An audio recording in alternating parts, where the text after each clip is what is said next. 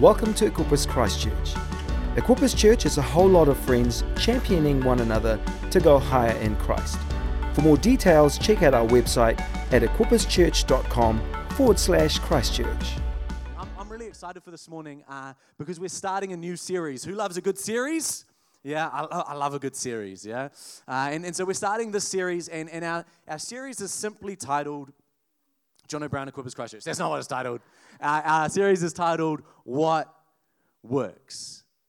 And really, when it comes to gathering together on a Sunday, when it comes to this practice that we have, one of the things that we hope is that these moments aren't just kind of pretty words and pithy quotes, but that Sunday helps. Yeah, that Sunday touches the ground in our hearts, that it's applicable, that it's real, that the principles that we talk about, that the ministry moments that we facilitate, the worship, the prayer, the being in community, that it helps us in some way. Yeah, now we're not saying that, come to faith in Jesus and your life is roses from then on out, that it's all easy sailing. That's not the case, but we are saying that living in a community of faith, it should help in some way. It should work in some way. And really across this series for these next coming weeks, as we talk about what works, we want to look at what do we do in a community of faith? And does it work? Maybe there are some things that we do in a community of faith that we've been doing for so long because we simply do them and they could work, but the way in which we're doing them doesn't work. The intentionality, the heart, the belief, the spirit behind them has been gone. And so really what I want to do this morning is I want to set the scene for the coming weeks. Today I'm going to kind of break a little bit of the preacher's rule, which is you're not really meant to ask questions and not answer them because then people leave like, I'm very confused. I'm just going to ask a bunch of questions today. So I apologize in advance if you leave a little bit more uncomfortable than you came in. You're like, this is not what I signed up for. Church is meant to always make me feel much better about myself, right? We're also going to finish with worship, and so Jesus will do what Jesus does. And if you are extremely distressed, which I promise none of you will be, right? They're not that bad questions. But do feel free to come and talk to us afterwards. The altar's always open, and we'd love to pray with you. And so today what I'd like to do is really set the scene and start by asking a question maybe you don't expect to be asked in church. How's that for a little bit of a teaser, yeah? I've been watching all the Marvel trailers, so I've been taking notes, and that's what you do. Anyway, we need God. Why don't you bow your heads with me? I need God a lot. So bow your heads, close your eyes, and let's pray. God, we thank you so much as we come together this morning that you're with us.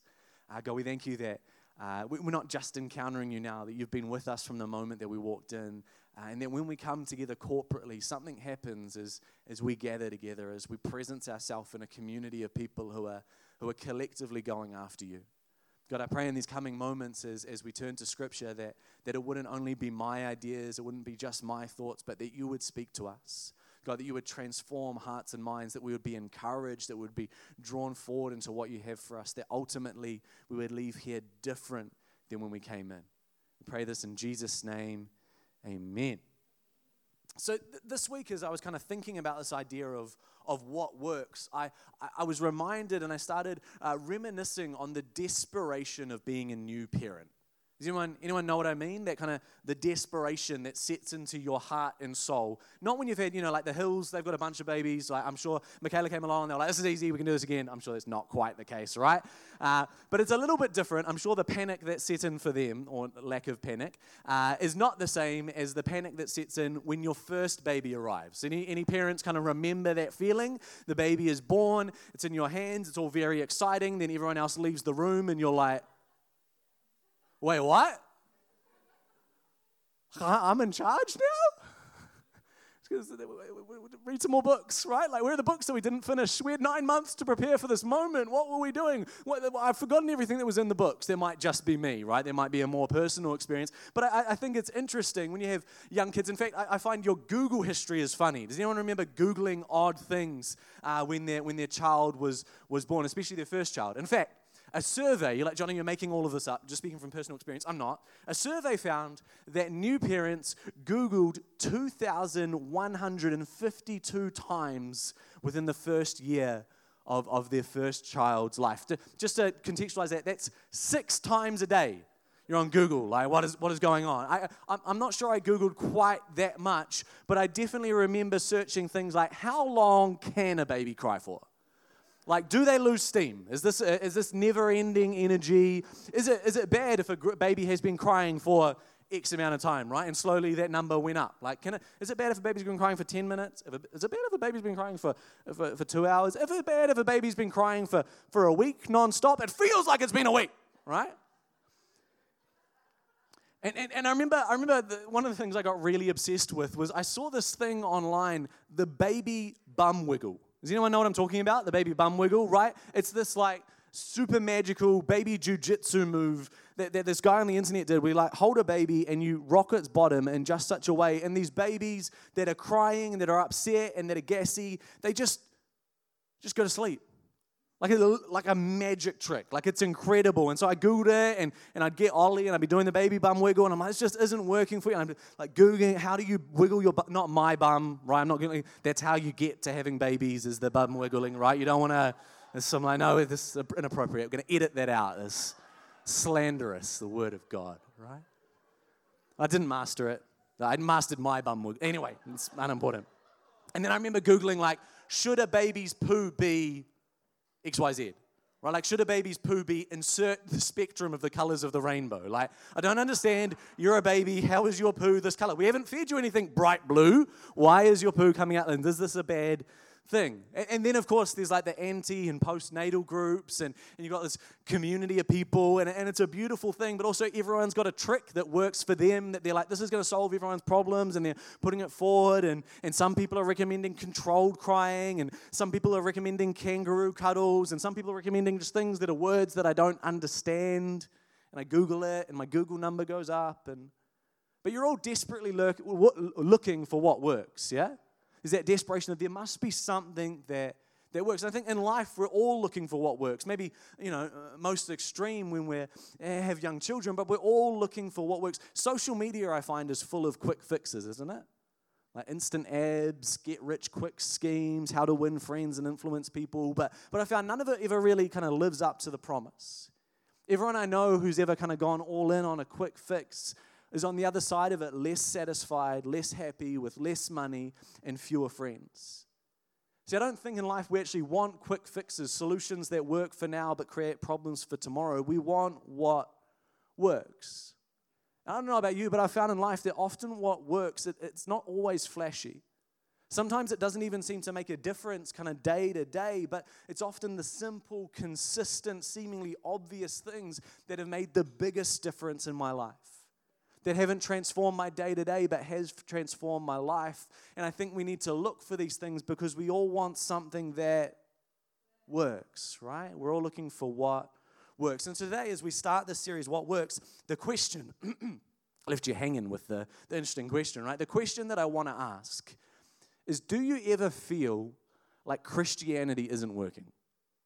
Like, Johnny probably shouldn't ask that question from the stage, right? Like, you're a pastor, you're ordained. I'm pretty sure there is a list of questions you're not allowed to ask. There's actually not a list of questions you're not allowed to ask, but it is a weird question to ask in church, yeah? Often we're like, hey, this faith, this thing works. Come to faith, come into this community. This is a beautiful thing that'll transform your life. And I want to say it up front, I believe all of that. I believe that our faith is amazing. I believe that a decision to follow after Jesus is the most instrumental, most impactful decision a person can make. But I also want to say that I think it can feel like the way that we're serving Jesus, the way that we're following Jesus, the way that we're trying to trust in God isn't working in the way that we probably thought that it would.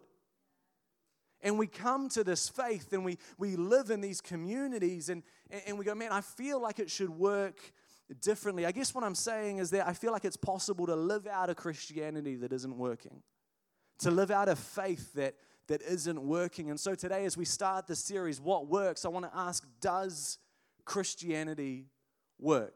Just a small question for a Sunday morning, yeah? If you're taking notes today, I've got 3 thoughts because I'm not breaking all of the preacher's rules, and obviously having 3 points is integral. I think in 3-point thoughts nowadays. So if you're taking notes, my first thought today is we all want a way that works, don't we?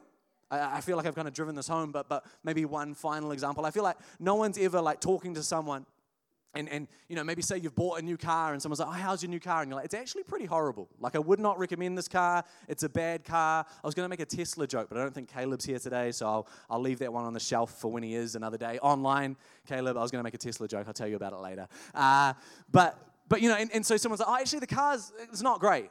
And no one's response is ever, oh, amazing. Okay, cool. I'm going to head down to the dealership and I'll get the car that you got because I'm really looking for a car that doesn't work. I'm keen, right? No one's ever like on a health kind of kick. They're doing some sort of thing that they found on the internet, and someone's like, "How's it going for you?" Like, not great. It's just really expensive juices. I figured out, just really expensive juices, and the response is, "Oh, amazing! I love expensive juices. I'm looking for a thing that doesn't actually help me in any way, shape, or form. It just costs a lot of money. So sign me up for that. We want what works. Yeah." A few weeks ago, I spoke from this passage, Isaiah chapter 55, verse 8, in which God says, "For my thoughts are not your thoughts, neither are your ways my ways, declares the Lord."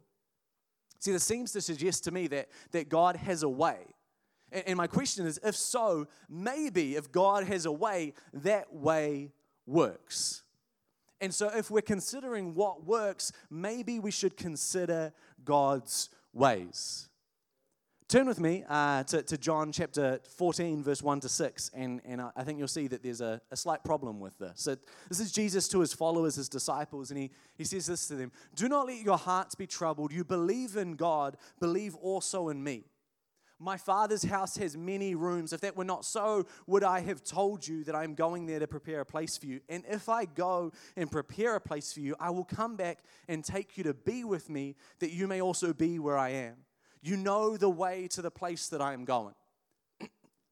And then I love this moment, Thomas pipes up, right? And Thomas gets like a bad rap in the Bible. We call him Doubting Thomas, as if doubts is a bad thing to have. I want to say doubts is a healthy part of a Christian faith, of working through your doubts, of wrestling through them. And I think we have an opportunity to redeem Thomas, right? Because one of the things that Thomas does that I really enjoy is Thomas always asks the question that everyone else is thinking, but no one else has the guts to say.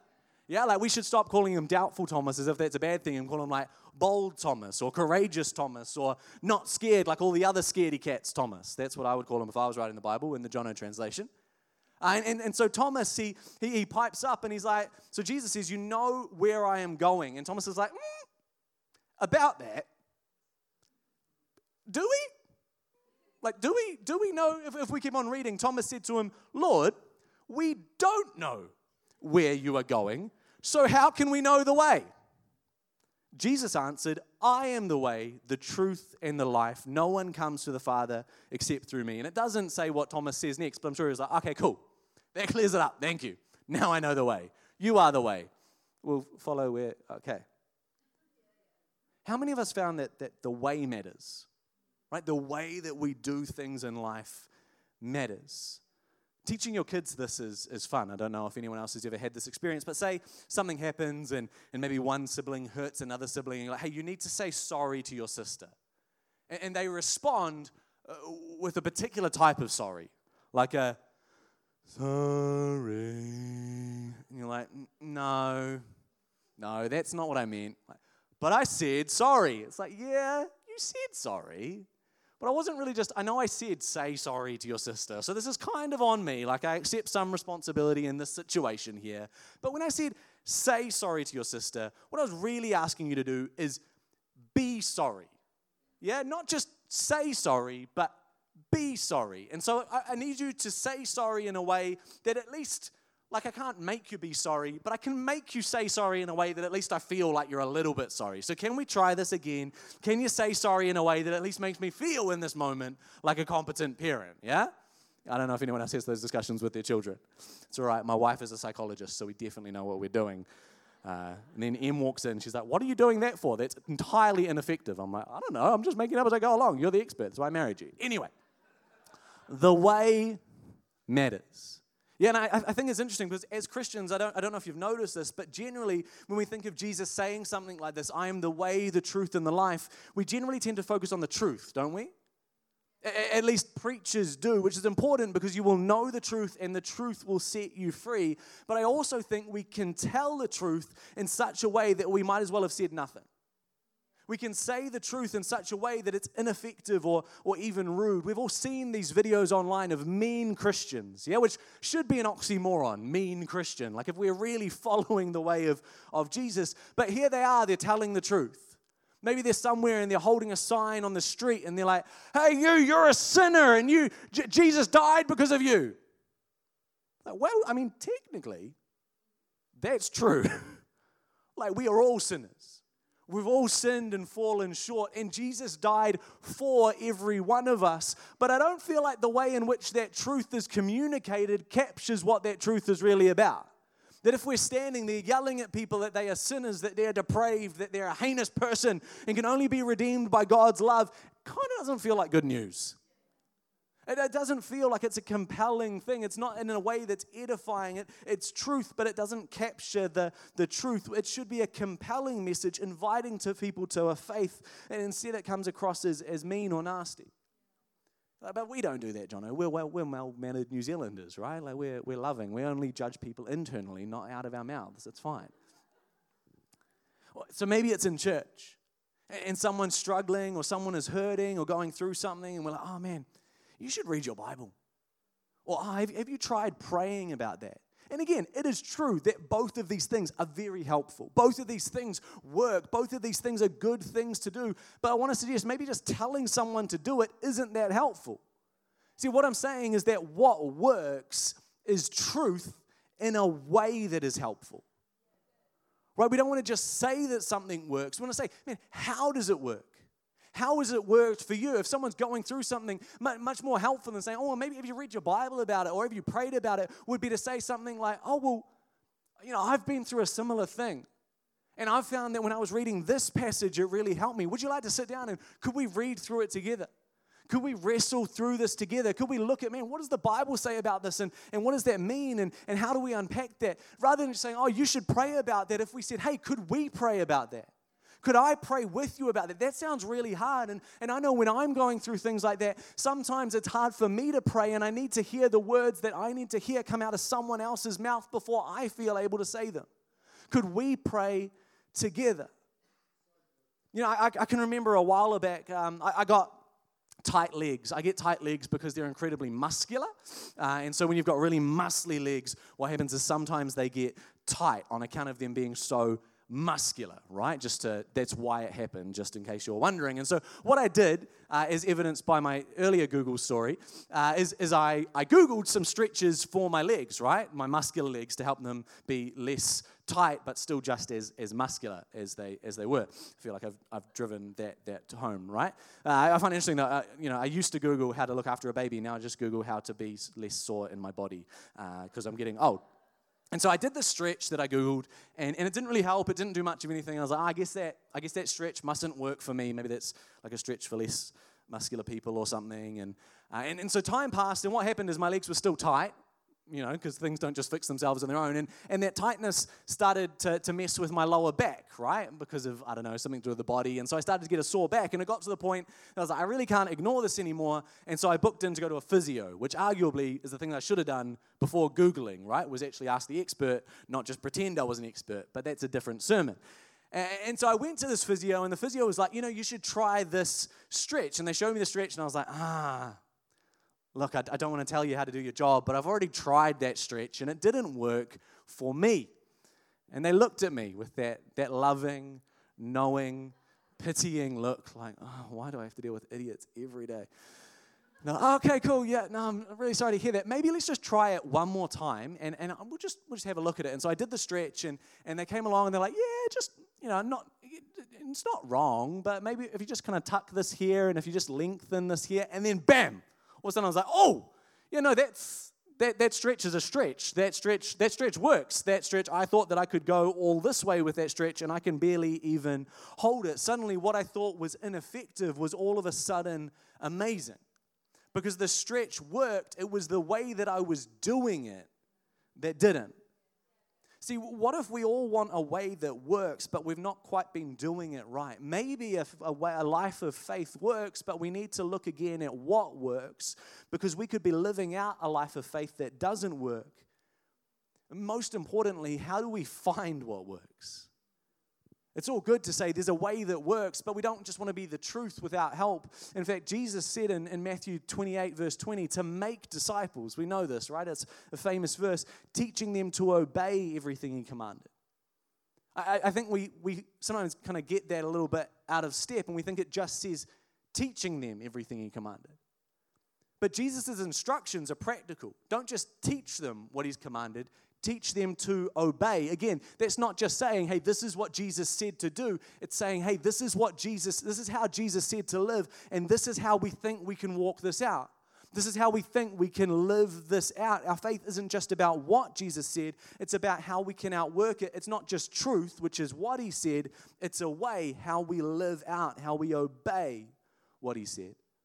In fact, the first century Christians, they weren't called Christians. That name kind of hadn't came about yet. They weren't called even people of the truth. They were called, according to the book of Acts, people or followers of the way.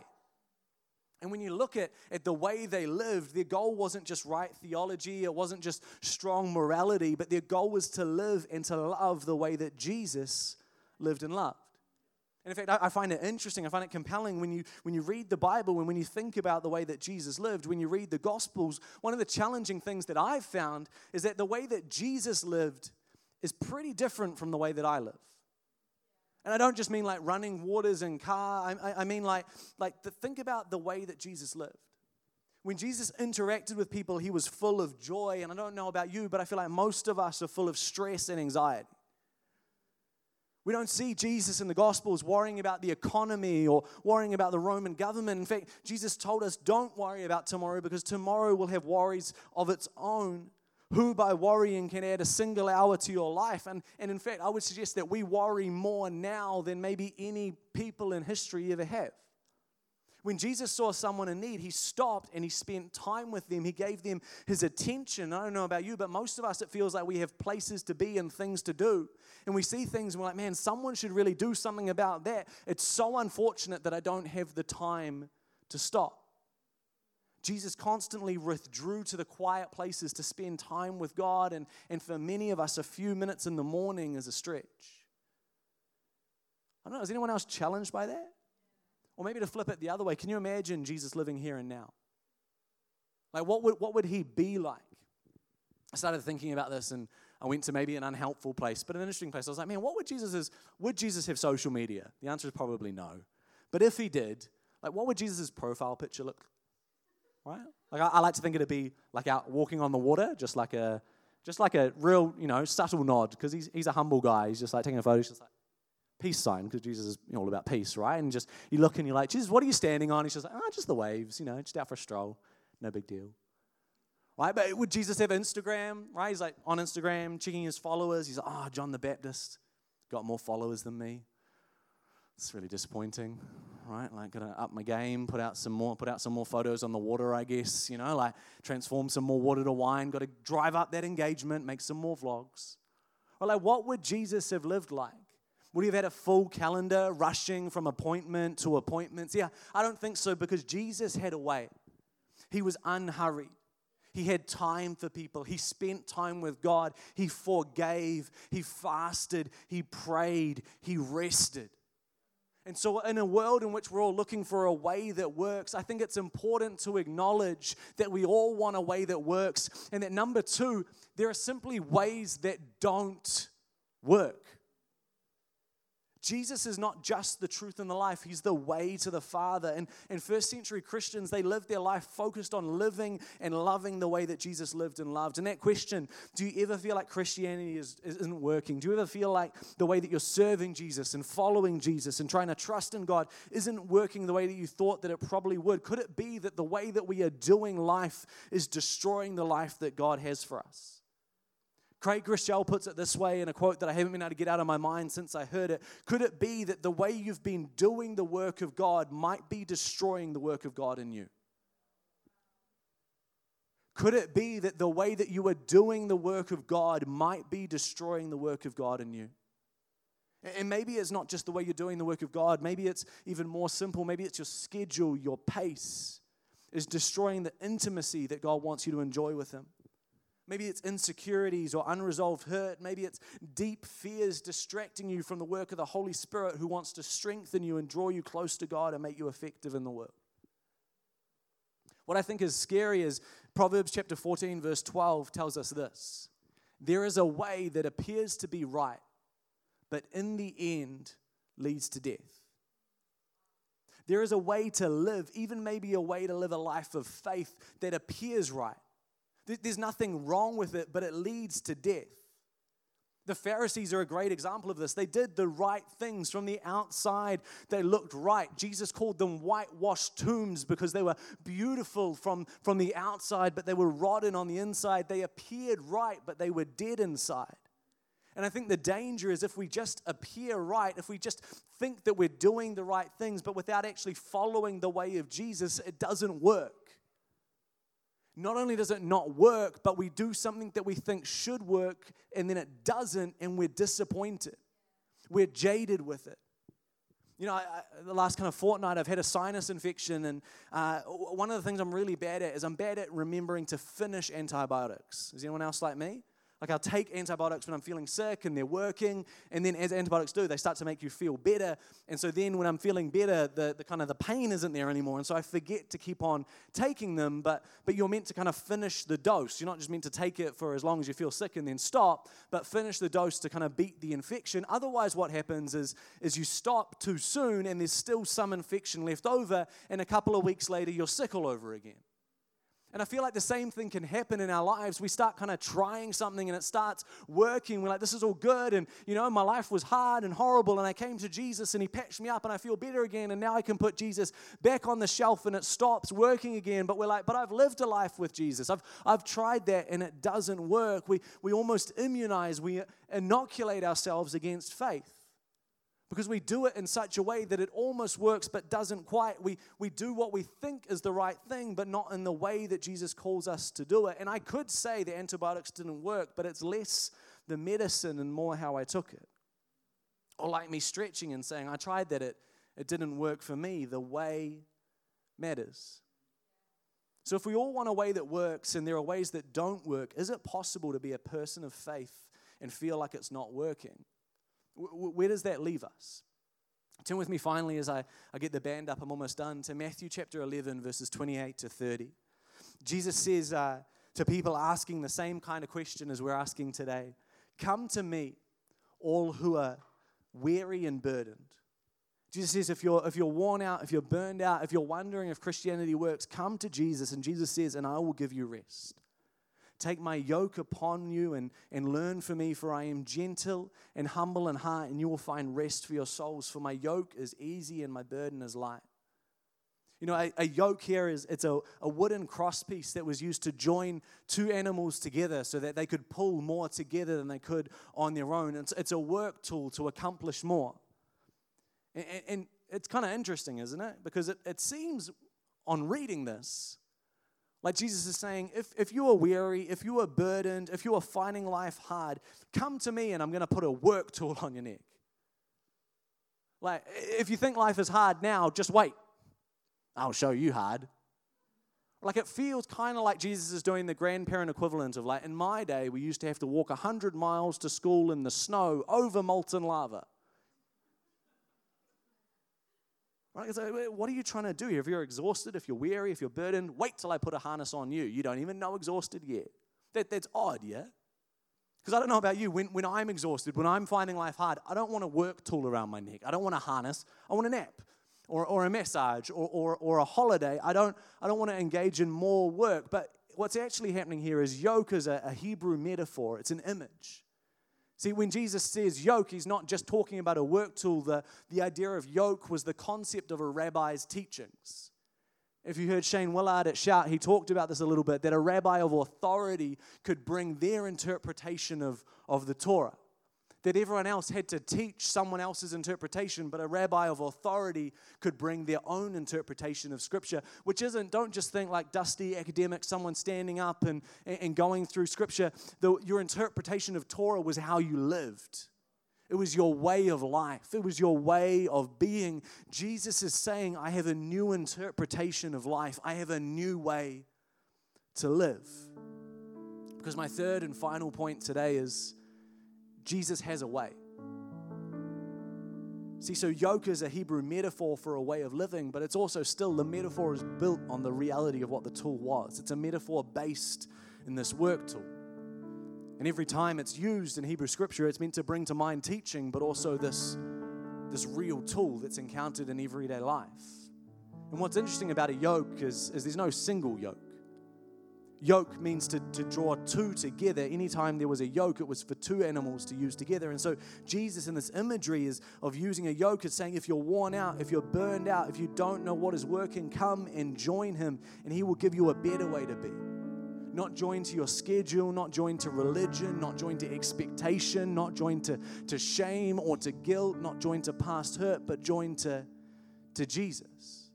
Not just to believe his truth, but also to live the way that Jesus lived. Jesus says that he is gentle and humble in heart, that his yoke is easy and light. Why does that matter? Well, if you're connected to someone, if you're living life connected to them, going where they go, moving where they move, then their temperament is important, isn't it? If they're rough and arrogant, if they're hard and heavy, you're going to be yanked and dragged, knocked off your feet, beaten and bruised just in the process of living. And life can feel a little bit like that, can't it? I'm pulled over here by work. I'm pulled over here by my commitments. I have this expectation put on me. I sit under these pressures pulling me down. We're all yoked to something. The question is the way that we are living, is what we are yoked to bringing life or destroying us? Is it possible that the way that we are going about the work of God is destroying the work of God in us? Jesus says, I have a way. I have a different way. And I'm sure some of us are here and they're like, that's great. It's super encouraging that Jesus has a way, but I can't just quit my job. Right? I can't just stop being a parent. I have bills and responsibilities. And saying there's a better way doesn't change that. In fact, if anything, it just kind of feels like false hope. Because it's like, hey, life could be better than it is for you, but... And I get that. That's fair. I'm with you, and I don't want to add more to your plate. But I guess what I'm suggesting is in the coming weeks, what if we took off some of the things that didn't work and we added some things that did? What if we removed from our life some failed quick fixes and started to implement some life-giving practices, things that could change? Today, all I'm asking is, what if there's hope? What if there's a better way? See, to put it this way, I think we all want a way that works. We all know that there are ways that don't work. And Jesus has a way for us. And over the coming weeks, we're going to be unpacking what we think works. It's not a quick fix today.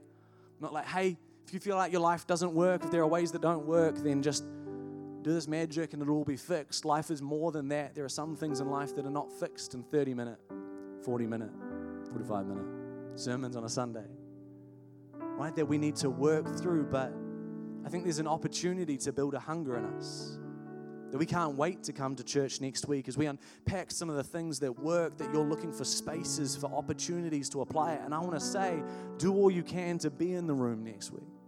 Bring people that you love into the room next week. We've got the incredible Dr. Maya Whitaker sharing with us, right? And she's going to be unpacking a little bit of practices of the faith. And we're in an incredible opportunity. Maya is teaching a course at Laidlaw this semester on this very thing, and we get her here to unpack some of it for us, right? So let's not ignore, let's not look past the opportunities to be in the room to set ourselves up well.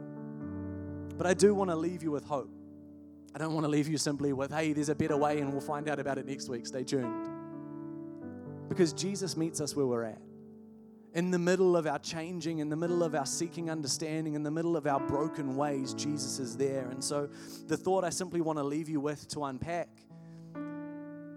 is, how different is the way you live your life from the way that Jesus lived his life?